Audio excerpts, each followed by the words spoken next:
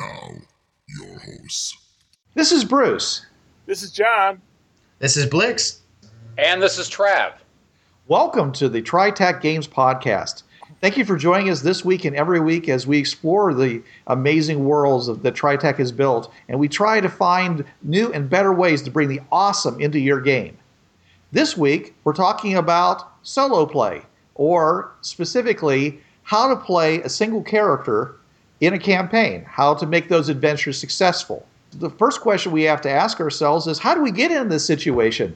Because we've been advocating all along that the best thing is to have good team play and good interactions and how to give everybody their spotlight. And now we're talking about having only a GM and a single player. In Bureau 13, where would you see a lone agent come in besides J.P. Withers? I mentioned before, if you were a vampire. Yeah, you got that, yeah.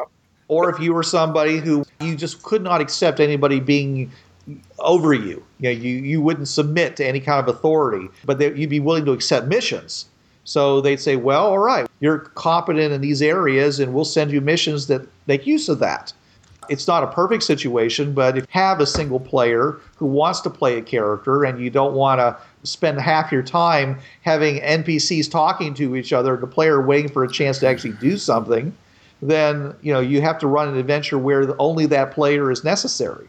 We also may want to play a higher level character who's a troubleshooter. His job is to go in to fix things. Or you could be one of Mike Bonkowski's OSHA agents out there in the field dealing with those sort of situations. Right. Well, when I looked at Bureau 13, other than falling back again to the dedicated as a basis for the character, I thought, well, if I was playing a psionicist, someone who had both telepathy and telekinesis, then that would really give me a big edge, because I could actually read people's minds and get the information I needed without having to have great skills in interrogation and bluff and all those other things like that.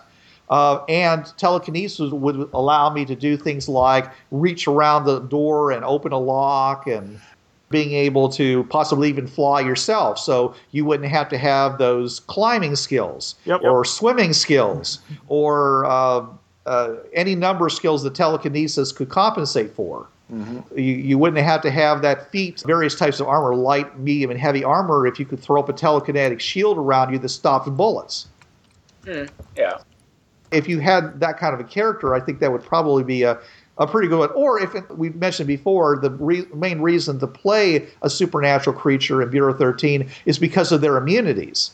So if you're a vampire or a werewolf, people fire bullets at you and they don't really hurt you.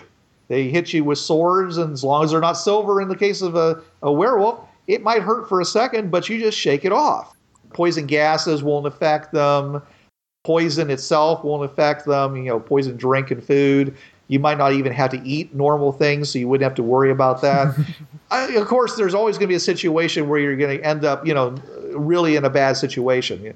That's okay. I'm just saying is that when I was thinking about the class, I said, well, if I was somebody who had this, I would probably have a pretty good edge without knowing anything more than anything specific about what kind of missions that you'd be going on. The GM has work to do, because if you're going to be running a character that is investigative and you want to run a campaign that is combat heavy, you're going to have a problem. The GM has to tailor the campaign. Let's say the player wants to play a hacker, and you want to run a campaign which it's not a lot of net running, it's to use cyberpunk parlance, intrusion type, where you are a guy to go in and get people out. If you're the net runner, that's not going to work. The GM has to be able to tailor the campaign to that one character. So you can play very finite campaigns, but the GM has to tailor make it, I guess, for that particular player. Like when I ran the solo campaign with my girlfriend, she was at heart science and tech. Combat to her, and she role played it like this and did it well. I got to fight? I got to learn how to use weapons and put on armor and do what? Whoa, wait a minute, hold it. I like computers and chemistry, and I got to pick up a gun, And so it was. She had to learn how to get into that, and it was a part of the progression of the campaign. Right. But you still had to sit there, and I tailor-made it where when Bruce talks about spotlighting the character, obviously solo campaign is the epitome of putting the spotlight on a character. But also, in order to more well-round the character, the character Stella Green had to, because it was a Bureau 13 campaign, fine. The Bangor Main training where she got the extra feats to allow for combat, both personal and firearm and melee weapon. And there were times where she had to bring those skills to bear, and both the character and the player was very hesitant about, oh, I'm not good at this combat, and just, oh man, I'm getting, they're wiping the floor with me. And throughout the campaign, she got better and better until finally she really shined. And that's just for the GM in a solo campaign, there's work that he has to do as well. He has to make sure that everything fits correctly. Because if not, it's going to be a real short campaign. Either because the character's going to die or the player's just going to be like, no, this isn't going to work. If you're that kind of a character where you're not a combat-heavy character, then you have to start thinking about what kind of equipment loadouts, what kind of tactics can I use to make it so I don't have to be in that situation. So someone who's a hacker might say, okay, well, I need to go and make sure I can take over the controls for all the doors in this building. So when the bad guys start coming for me, I start locking doors between me and them. Yeah. I start creating a safe path for me to travel while they're trying to bust down doors. I'm walking through 3 or 4 and staying ahead of them the whole way. Yeah. Or I have to say, what kind of skills or what kind of equipment can I use that won't require me to have a big, to hit bonus or to have some kind of specialized knowledge that will allow me to use a particular weapon. So when I was looking at the equipment, one of the things that struck me was grenades. Grenades seem to be a big leveler, and that pun is intended. But it seems to be a big leveler in the games because it's something that can be used to stop combat or at least slow it down. It can be used to lower the number of people you have to deal with at one time. Because if you smoke, okay, well, people aren't going to be able to fire at you because they can't see you, so they have to close with you. And if you're good, you can run away. And when they start closing with you, that's when you start throwing down the BZ gas and the tear gas. And now, of course, they got something else to deal with. They close with you, and now they're in a big cloud of gas, and they're vomiting and falling down, twitching and crying. Okay, and most of these types of this particular weapon, in the case of D20 Modern, you only have to throw it against a square of the ground. You don't actually have to hit a target with it like a person. So it doesn't matter what their protection is. It doesn't matter if they're wearing like power armor, unless, of course, it has its own air supply. But you don't have to worry about them having all kinds of great armor that you have to roll a natural 20 to hit. You just have to throw it on a square, and it goes off, and then they have to make saving throws to avoid the effect of it. And if you throw enough of them down, they're going to fail one of those sooner or later. Oh, yeah. So I like grenades. I think grenades would probably be a great thing to have if you're playing a solo character. And most grenades have a burst radius, so you actually can affect multiple characters, which is actually very hard to do even with a machine gun. Because you usually get a minus in that for a machine gun, but with a grenade, boom, and everything on a certain radius gets hit. As a solo character, you're almost always going to be running into situations where it's you, one versus many.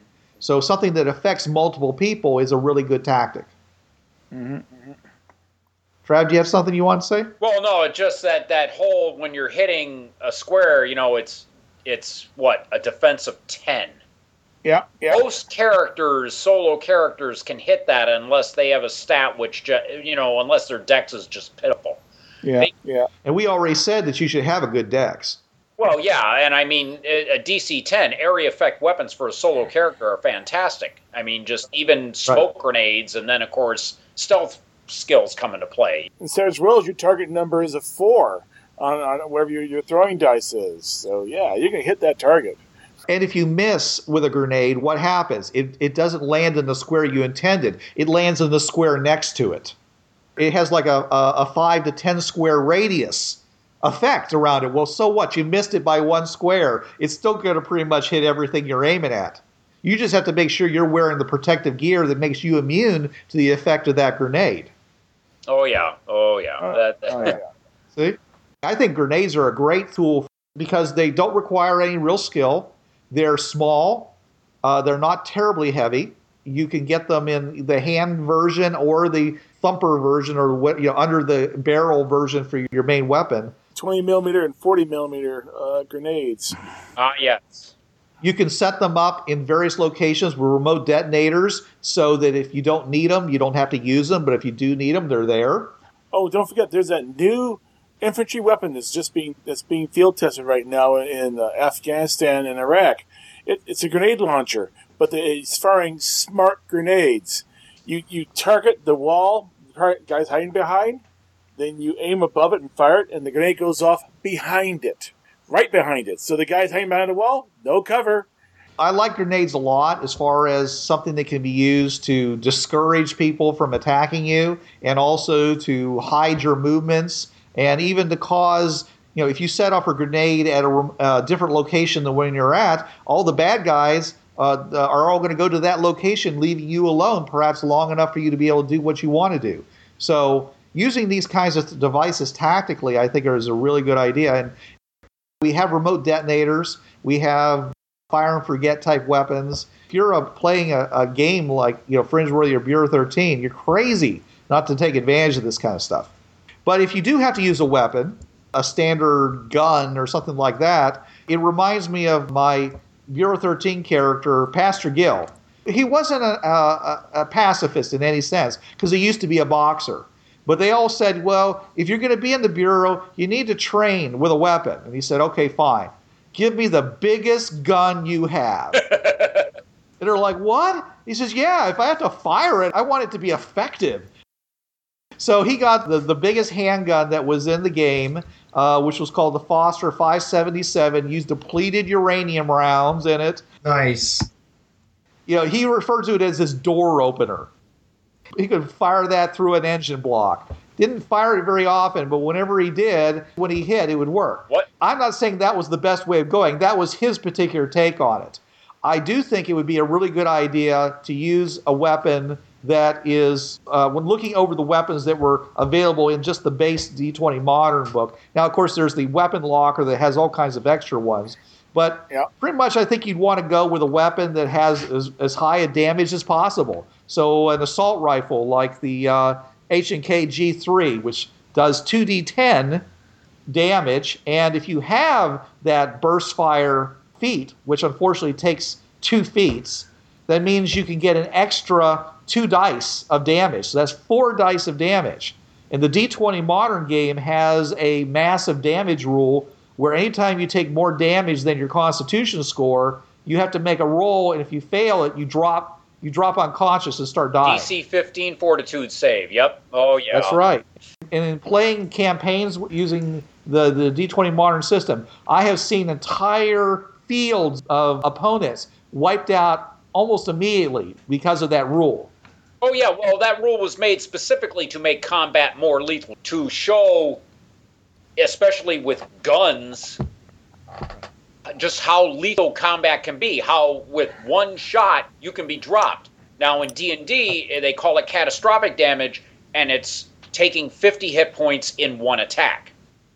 Right, which is really hard to do. Right. Well, when you get into whipping around what I call mana from hell, fireballs, lightning bolts, whatnot, there's a good chance you're going to take 50 points in one shot with fistful of dice. Yeah. 1D handful, as we call them in our group.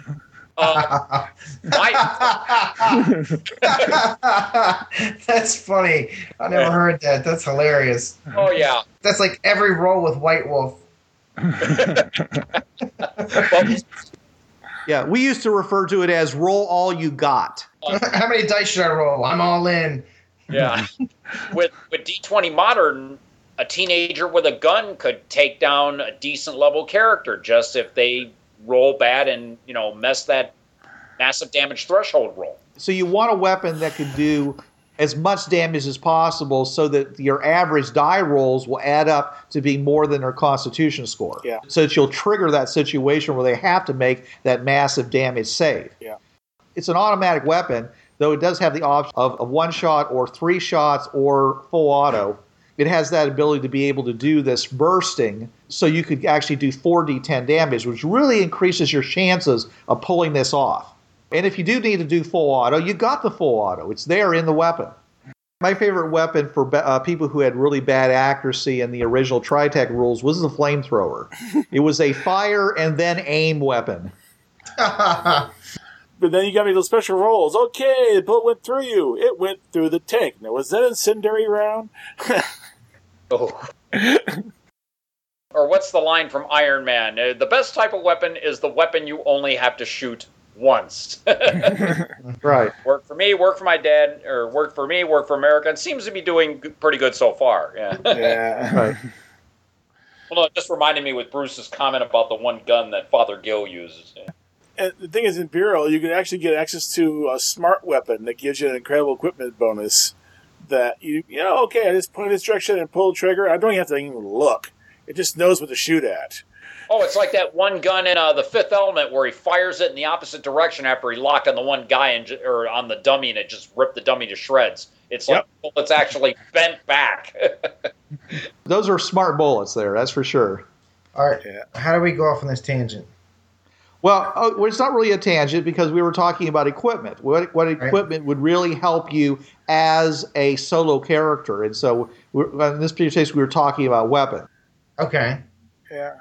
I think as a backup weapon, you should also have some kind of a handgun that you can hide. I mean, something that is hidden in your equipment somewhere where it doesn't look like a weapon at all. It's also good to have lots of C4 and detonators that don't look like what they are. Your standard James Bond type loadout. And in games like Fringeworthy and Bureau 13, that's a gimme. I mean, you just simply have to request that kind of stuff. And it never ceases to amaze me how many players go out there and they don't take this stuff that just makes everything so much, well, not only so much more easier, but so much more fun. Right. Yeah. Like the IDET watch is always, Right? gotta have that. C4 tennis shoe. Right. Hey, let's not forget the shoe phone. But you don't need that. You got a smartphone, Right. This is something I could see in Bureau 13, or if you find one of these in a Fringeworthy world, although you have to be careful taking it to a node that didn't support magic. But a bag of holding, I always found, was the greatest instrument for a solo character.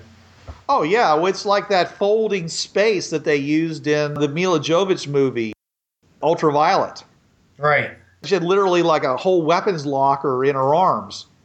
Oh, yeah, hammer space. That's something you use in anime all the time. Bureau 13 actually does have that, the 13th pocket. Right. Yeah. It holds about 50 pounds. You can have multiple on your field agent bag if you really want it. Right. I'm just wondering about that 13th pocket. Would that work on the fringe pads? It would have to be at a node that supported that kind of reality. Okay. We're assuming that it's powered by magic. Tremellern themselves fold space and do all kinds of dimensional kind of manipulations. It's quite possible for there to be a super tech pocket like that the Tremellern have created. Hey, I'm going to say that being that it's an official Tritech game, it works on most nodes. Just because. Well, We can say actually it's actually not magic, it's technology of some sort. That's what I'm saying, but it's because it's a Tritech product, I want it to work on most worlds. well, that's up to the GM. Yeah, that's true. However, being able to carry the equivalent of a motorhome full of stuff in basically a pocketbook or a backpack, that is going to change the kind of adventures and the kind of challenges that you run into. If every time that the GM says, well, you need this, okay, it's right here. Right. That's going to change your missions a lot. No foresight is really necessary. It's not supported. GMs have two choices for what happens when you get off that node that does support the 13th pocket or a bag of holding, one of two things happens. The pocket goes away and everything inside of it goes away. Boop, gone. And it's gone. Right. And, don't come back. Or everything in that pocket, everything in that bag of holding, comes out. Mm-hmm. Either one could be equally bad, considering. Yeah. But, let's bring it down to something basic, because we're going crazy with the pocket of, the bag of holding and such. A survival knife, like the Rambo knife, where you have a compass on the back and you open it up and you've got, like, fishing line and that kind of stuff in there. Fishing hooks and a lot of good stuff. Most survivalists will tell you that the knife is the ultimate item to have with you to begin with. And then this is a knife with other stuff in it.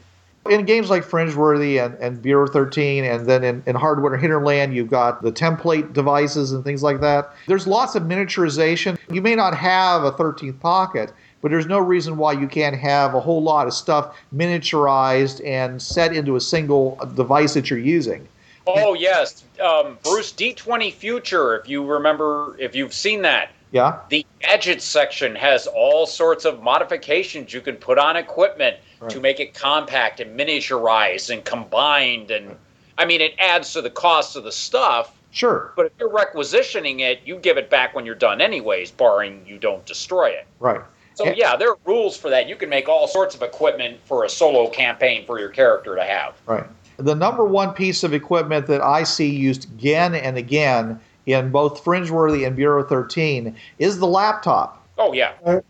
Not only is it your ultimate source of information, your encyclopedic knowledge, it's also very useful for creating documents that you need for various guises. It's important for you to use as a presentation tool.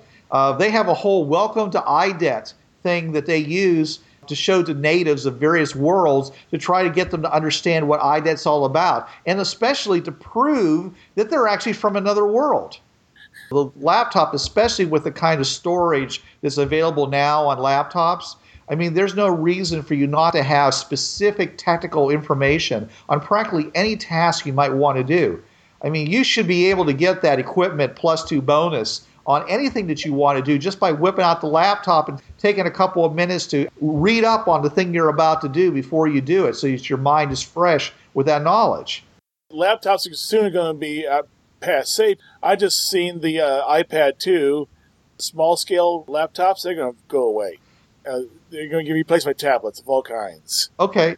Ideally, I've always wanted to have a pair of glasses that would create a virtual display so that I could see something as big as a 46-inch television screen just by shining it into my eye at a certain angle.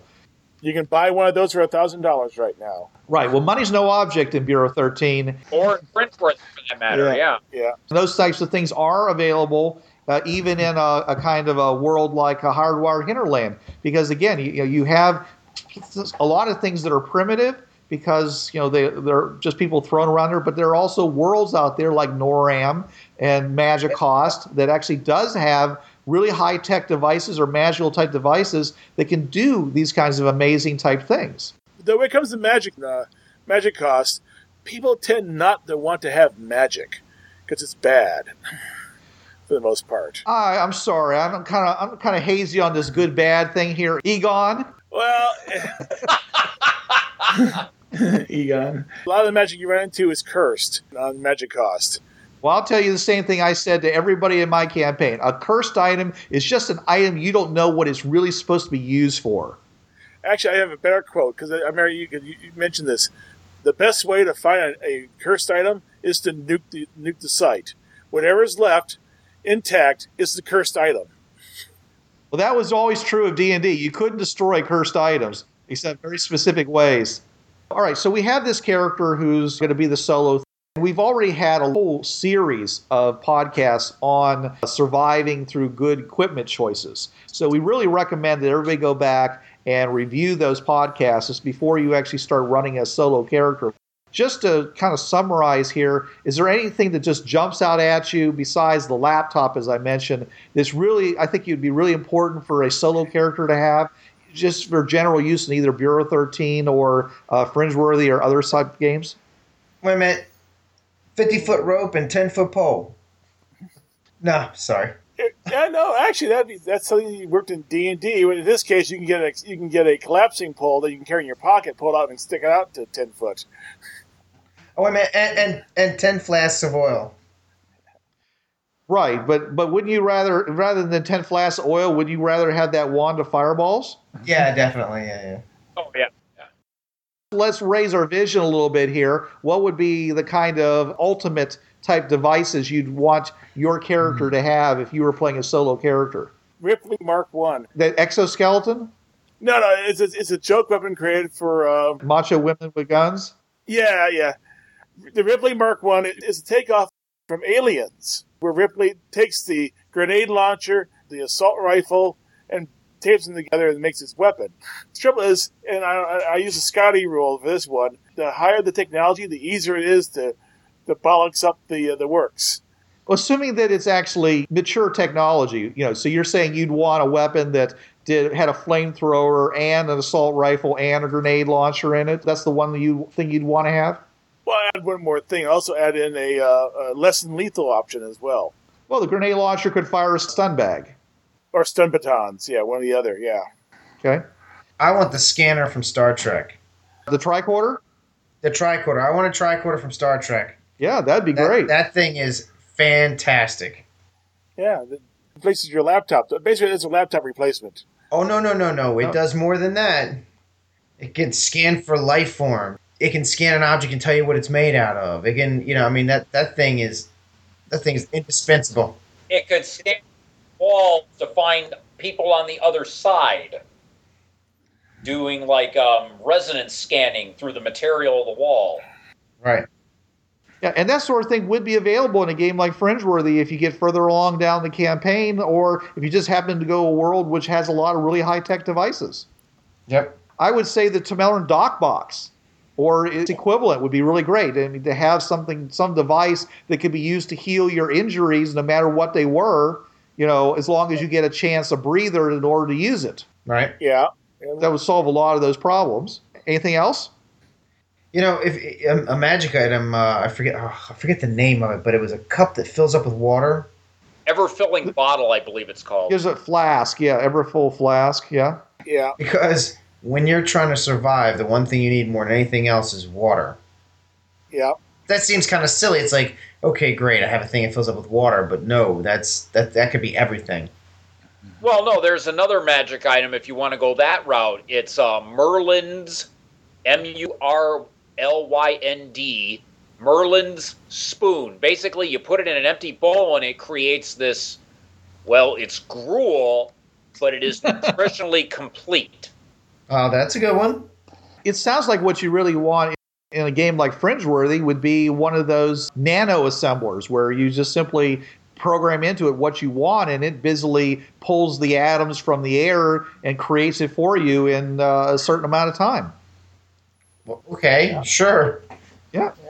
Those are in a lot of your cyberpunk type games where it's just a matter of having the right feedstocks and the right programming to be able to do it. Of course, if you have something like that nano assembler that can make anything, then of course it basically takes care of whatever your problem is. But if we assume that these things are a little bit more specialized, I think disguise kit that could create the equivalent of latex masks or has a wide variety of clothing type options, hair, facial hair, whatever, skin color changes, contact lenses, various teeth appliances. Those would be really good to have because that way you could change your identity relatively quickly and it'd be easier for you to fit in if for example, you went to a world where they were all Chinese and you're a Caucasian. Well, with a proper application of these kinds of things, you could fit in a lot better. I would need a bucket of depilatory, though. You can have a device that does depilatoring, whatever. I'm just saying is that I think a good disguise kit is really a good thing to have for any kind of you need to have it on a team, and certainly I think you need to have it on a solo adventurer. Hey, wait a minute. Going back into magic items, a ring of invisibility would be an ultimate item for a solo character to have. Oh, yeah, sure. Oh, God, I didn't even think of that. Yeah, wow. Mm-hmm. That is like a super, super item for a solo character. Or the high-tech version made out of metamaterials is like some sort of cloak you wrap around yourself and you disappear. Holographic type stuff. Yeah. Like from Ghost in the Shell. Well, no, I'm talking about the metamaterials. This is actually real life. They're developing broadband metamaterials that are invisible in multiple wavelengths instead of just one. Yeah, we're using that in my Fringeworthy campaign right now. It's called a Super Ghillie suit. Unless you're in really bright sunlight, in which case you kind of look like a shadow. If you're inside a hallway, you could be staying right next to somebody. You can't see them. They're perfectly camouflaged. It's always good to have senses that the other people don't have. So infrared goggles, various types of long-range camera lenses, and parabolic mics are always good to have for any kind of a game where you want to be able to do surveillance or get us some advanced information on somebody. A gas mask, I think, is really important, or some kind of breathing apparatus, because that way you can use those various types of grenades we were talking about. If Peter can have a tricorder, I want the life belts from the animated series of Star Trek. And I don't know what that is, John. Force field that allows you to survive in space for a short time or underwater or in bad atmosphere or whatever, so it would work on grenade attacks. A personal force shield. Yeah, they had that in Magnus, Robot Hunter. Yeah, and they had the animated Star Trek where they had the little, instead of drawing spacesuits, they just simply put a belt on them, hit a button, bang, they're in a self-controlled environment. Having all kinds of reconnaissance stuff like bugs, cameras that you could leave in remote locations, those are all really good things to have no matter what game you're playing, because you never know when being able to find out what people are saying about you when you're not in the room can be a good thing. So now we have to ask ourselves, where in the campaign would this character would be best suited? If you're going to play a solo type character, is this going to be a kind of character you want to play in the 1800s of Bureau 13 when they first got started? Or would this be a character that would be much more effective in modern day? In case of Fringeworthy, would you want it to be the early campaign or the middle or even the late campaign? What would be the advantages or disadvantages of each? I think if I'm going to play a solo character, I want mid-campaign, because early campaign, my character's not trained enough or doesn't have enough experience to really strike it out on his own too easily. And secondly, I don't want to play it in the later campaign because now we're getting into so much advanced stuff that being by yourself could be too dangerous. So I like the middle campaign. I can see Gordon Conrad running people through the portal for the very first time and then saying, okay, there it is. 50 miles that way is the alternate platform. You can get some water and food at this portal. You want to leave? Go. Some people might take him up on that point. Just go and just take off right then and there. Because if you're going to leave on us, leave right now and save us some money. You have no skills at that point in Fringeworthy, and now you got to learn the hard way how to do things. Captain Oates is not a good example because he actually was already fairly well experienced before he went out and did that. He was already an explorer. Yeah. He was an Arctic explorer, so he really understood how to survive. Yeah, so if you had made an explorer character, or the GM lets you make more advanced characters before you actually become Fringeworthy, or find out you're Fringeworthy, that may be an option there as well. Because campaign, when you're talking about campaign levels, I'm thinking more of, in some game systems like D20, you really want to be at least, 5th or 6th level before you go and venture on your own, because you're at least halfway competent at that point. At novice level, you're in any game, you're gonna be chewed up. Well, I mean that's going back to catering the campaign for the character. Yeah. Be a first level character, because in Bureau 13 you can be a first level character and end up as a bureau agent because the bureau agent fee can be given any time. Yes. If you go through and you do the Day Zero Bureau 13 campaign where you fight some minor supernatural menace and you end up going through Bureau 13, you go through the training, you can do a 0-level campaign. Same with Fringeworthy. You could play a solo campaign. Okay, we're running you through, okay, you're normal Joe, you found out to be Fringeworthy, you go through the training, okay, this is your first adventure. We're going to run you through, this adventure to get you started and go like that. I think anytime, any part of the settings, if the GM plans well enough, he can run a solo campaign. Early, late, middle, beginning of Bureau, modern day. It's just on how the GM plans things out. You could do anything, given enough work. I think that's an excellent point, Trav. Yeah. But from a personal standpoint, and I'm not in any way contradicting what you said, my personal thing as a player, I love gadgets. That's one reason I got into Bureau 13. It's one reason I got into Fringeworthy. I love running into alien cultures with all kinds of high-tech and freaky gadgets. You know, I love the James Bond-type movies for the gadgets more than anything else. So, to me, playing the later campaign would be the best because they're going to have more gadgets. You're going to have all those great things like the ghillie suits and the nanobot creators and the possibly the anti-gravity belts and force fields and tricorders and organic technology. Yeah. And it's all there in the Bureau 13 campaign. God knows what's hidden in Bureau's supply, you know. Oh, yeah. There's one other thing I would like to have, be Fringeworthy, a fistful of keys. You have a rainbow key, you have basically one of each level. Oh, those keys. Yeah, crystal keys. I thought you were talking about like one of those gigantic, key rings that. Key rings like a janitor. No. Yeah, it's not the same thing. No, a fistful of crystal keys. Oh yeah, well yeah, absolutely. They come in handy. I think if you were to have the other type of keys, you could certainly shoot away any stealth rolls as you're sitting there, ching, ching, ching. Yeah. Or the open lock skill would be really, you'd get a heck of an equipment bonus. Yeah. I much rather have adventures where it's not a question of equipment, it's a question of what tack do I want to take toward the success of this mission. Do I want to go in as a combat monster? Do I want to go in as an infiltration type agent? Do I want to brazen my way in through the front door, as a face type character? That's the real question. I like to be able to say, what kind of adventure is this and what kind of tack do I need to make? And then give me all the equipment I need in order to make that as fun as possible.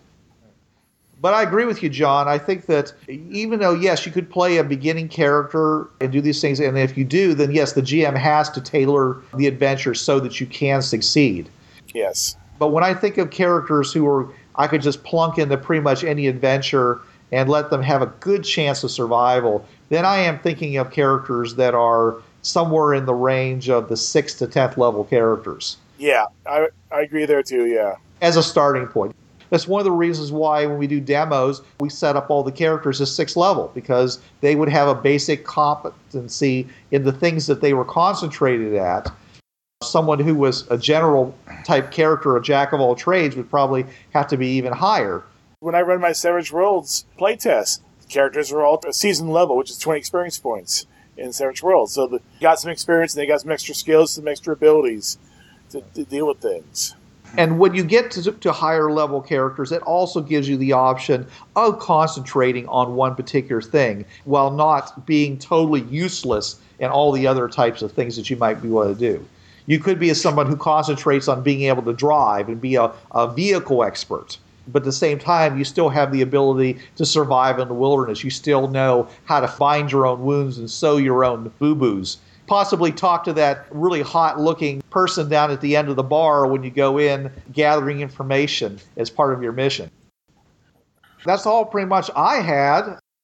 Does anybody else have some other things you want to talk about as far as this is concerned? I think we've pretty much covered the gamut on solo campaigns. Yeah. Well, I'm sure we missed something. And if we have, I really hope our very generous and much smarter than us listeners will bring it to our attention by posting a message up on our comment boards up on www.tritechsystems.podbean.com or over at tritechgamers.com at our forums or even on the Yahoo groups or even our Facebook page. We want to know what your better ideas are and we'll be glad to mention that in an upcoming podcast. So even though we recommend that you have a group of good friends who are all working together to accomplish whatever mission that is in whatever game that you're playing, we still think there's lots of opportunities for solo play that isn't lame, that actually is awesome and fun to do. And it's just a symphony of actions between your GM and yourself with a little bit of idea as to how to make your character as flexible as possible. There's a lot of things you can do. Is you should work with your system and maybe choose the best system for whatever task it is, whatever game you're trying to do. Because not always the best system is actually in the game, which we learned a long time ago here at TriTac Games. We hope that you play our games with whatever system that floats your boat and gives you the most fun. But if you can't play with a whole bunch of friends, we hope you still play, because there's nothing more awesome than going out there and exploring the millions and millions of worlds that are out there on the Fringe Pass, and the amazing adventures of Bureau 13, or the soaring skies of Hardware Hinterland, or even whatever might show up outside your door in Weird Zone. Whatever the game you play, we hope you enjoy it and you let us know, and we hope you'll let us know how we can help you here at the TriTac Podcast. Have fun, and we'll see you next week, but until then, this is Bruce Sheffer saying there are a million worlds out there, so go explore them. This is John Ryer saying keep your powder dry and keep those cards and letters coming in. And this is Blix. Remember, bullets speak louder than words. And this is Trav. There's a reason why it's called gaming. It's for having fun.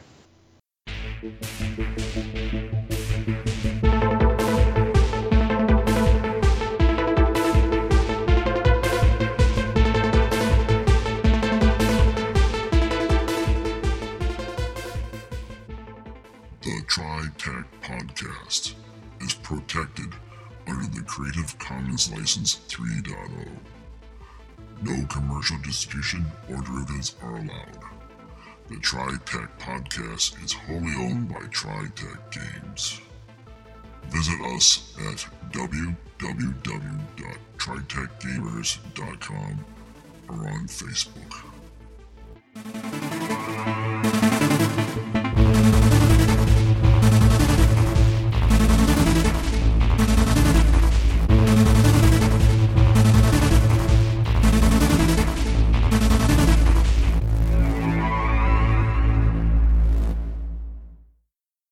Hi, this is Trav of the Travcast, Hour 3 of Blind Wolf's Rubber Room Association on DementiaRadio.org, Tuesdays, 8 to 9 p.m. Eastern.